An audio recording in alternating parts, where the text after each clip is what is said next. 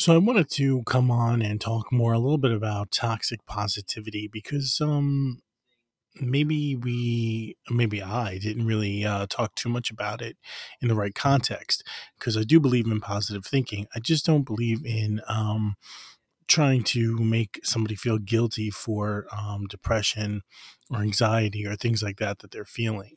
So that's really where I was coming from with that. So if you're one of those people who are in that situation right now, continue, doing whatever works for you. If cognitive behavioral therapy is something that really is helpful for you, then I would continue doing it. I think that there's a time and a place for different things, and I had a therapist once who she was really nice and I liked her a lot, but she used to make her patients take a affirmation card before every um, session, and it really wasn't helpful. It was kind of hokey and a little weird. But that was her thing, and if it helped some other people, then that's great. It did not help me very much. It just kind of pissed me off.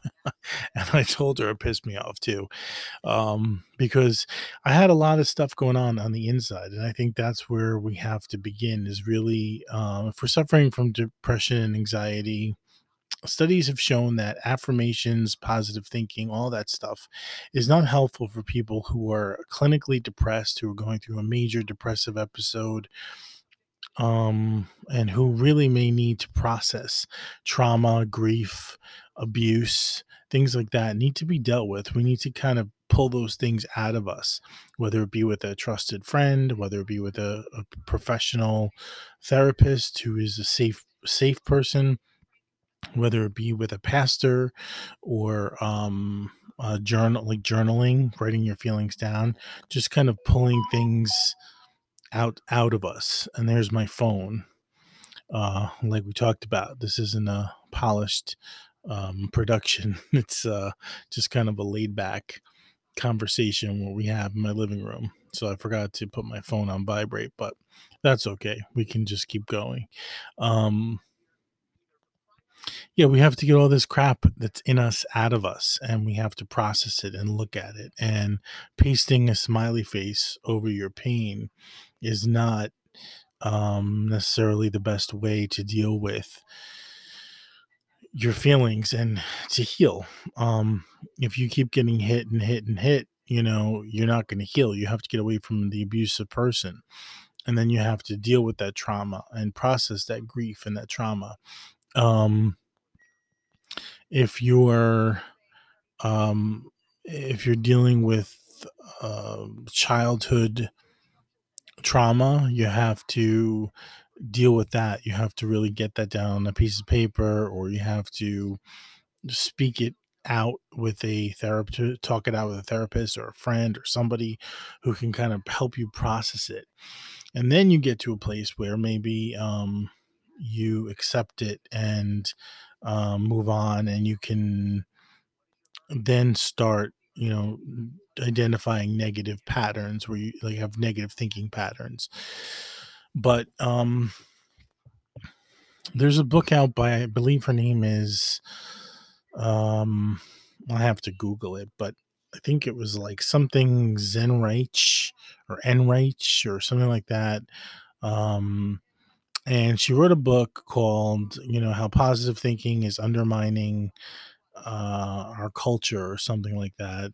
I don't remember the exact title, but it was a great book. And it was talking about this woman who, I mean, the book is an autobiography really about a woman who was diagnosed with breast cancer, and she went to all these groups that were support groups, and most of them were positive thinking, heal yourself kind of groups. And then she was like, this is nonsense, and she kind of went turned to religion. And someone mentioned Joel Osteen to her, and she was like watching Joel Osteen and was like, this is just positive thinking with Jesus mixed into it.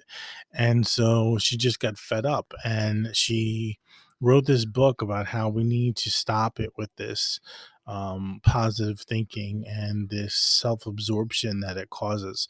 We have to think critically, critical thinking, and another famous or somewhat notable one, she's pretty well known, um, is Kate Bowler, who has her own podcast and who has written a lot of books and stuff. She was diagnosed at the age of 35 with, I believe it was stomach cancer, but I'm not quite sure if that was the right diagnosis. And she's, thank God, she's still alive today, but she was diagnosed with stage 3 stomach cancer, and doctors gave her pretty much, like, I think a year to live. And she chronicles this whole year, and her podcast is basically about learning how to live in the complexity of life, that life is a chronic condition. Life is never going to be all good, it's never going to be always bad, although some people do have really tough situations that are chronic, and that we need to stop shaming people for being like sick or for having limitations, like we talked about in one of the previous podcasts I did. People have limitations, and we have to accept that that's the way it is in life, and life is not, there's no cure for life. Life is meant to be lived as messy as it is. And we have to teach people that it's okay to have limitations. It's okay when life gets hard. It's okay to feel sad. It's okay to feel bad when you're sick. Most people don't want to be around you when you are sick, not because they're afraid of catching what you have, but like they don't want to they don't want to deal with the negativity and the awkwardness of, oh, this person's, sick. And it's just unfortunate, but um I love the way she puts things, Kate Bowler. She has such a eloquent and funny and sad and joyful way of just wrapping it all up into one package and just saying, here you go, this is how it is. And so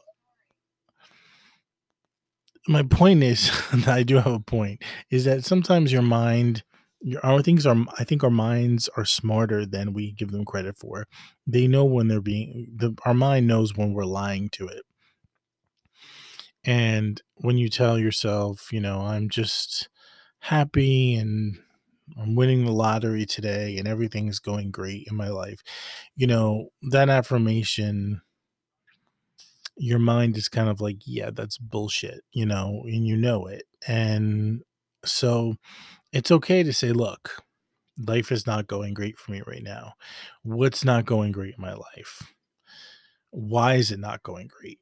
Is there something I can do to change it? If I can't change the circumstance, is there something that I can do to make myself feel better while I'm going through this situation?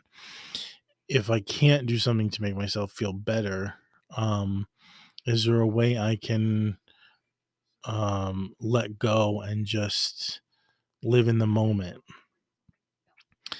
And there's different things you have to go through, and it's like, if is this issue being caused by a trauma that was caused by me? Am I always in a relationship that is negative?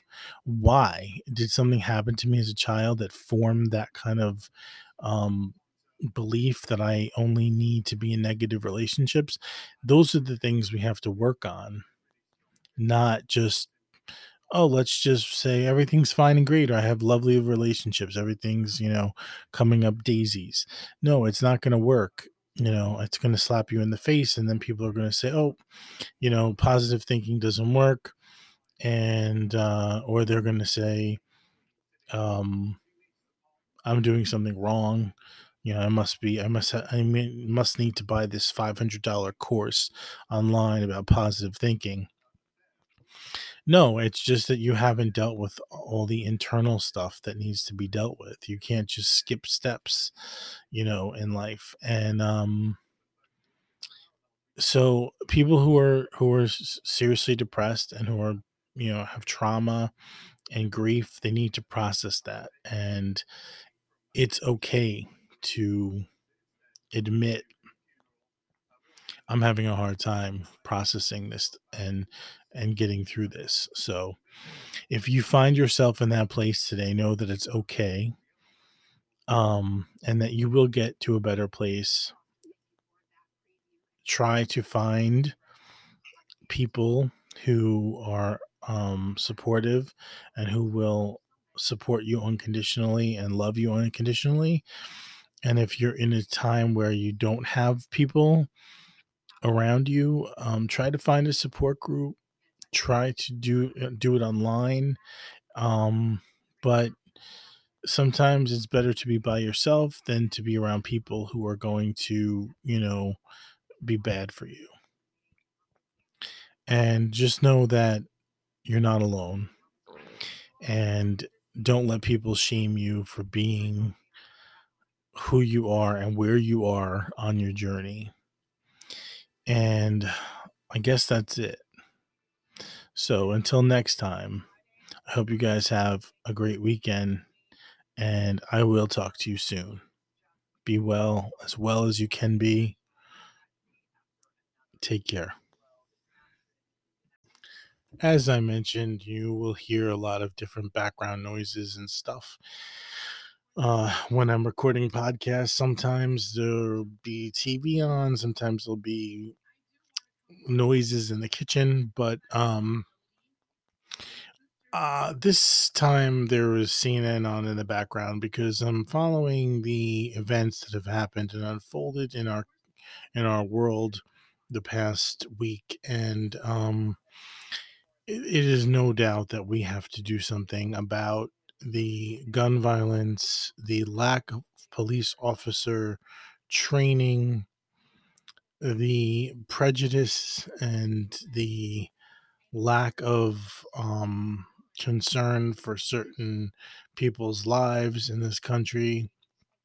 It's getting to be too much. It's getting to be really, really out of control, and just it's I'm gonna say I'm sick and tired of hearing about a new shooting or a new person who's been killed senselessly by a police officer that's supposed to be protecting the community, not killing people in the community, or somebody who went crazy with a gun and started killing people in a supermarket or a FedEx facility. It just is too much, and we really need to get this under control. And the only two ways that I see this working out and getting resolved is one, stricter gun control laws in this country. It is quite obvious that that's what needs to happen. And number two, proper resources, more resources for people who are suffering with trauma or any sort of mental illness. And when I say mental illness, I want to be very, very careful because not every mentally ill person gets a gun and goes and kills people. Uh, so that's not, I don't want to create stigma, but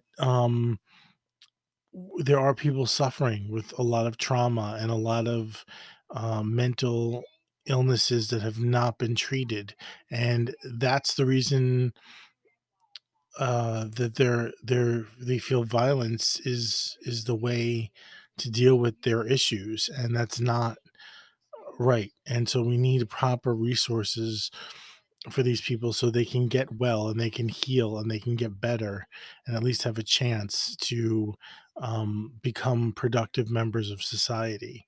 And then, of course, number one, people like that should not be able to get their hands on guns, and certain weapons should not be available to anyone really in this country except, military personnel.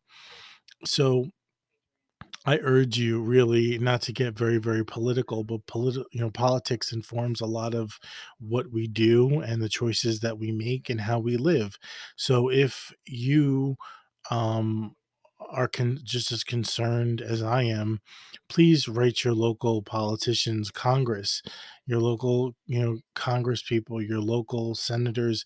Tell them to please do something and do something now about this epidemic that is happening, um, and just you know pray for the families and pray for people, but put put some action behind your prayers. Prayers and thoughts are not enough. We need to put action behind our prayers. So please contact your local representatives, write a letter, make a phone call, peacefully demonstrate, but please do something.